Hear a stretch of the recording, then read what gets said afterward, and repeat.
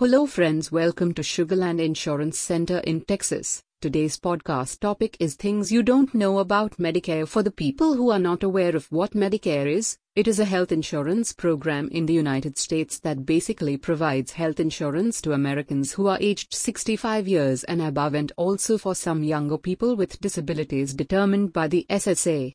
The Medicare plans also cover people with renal disease and people with amyotrophic lateral sclerosis. Medicare terms have confusing names.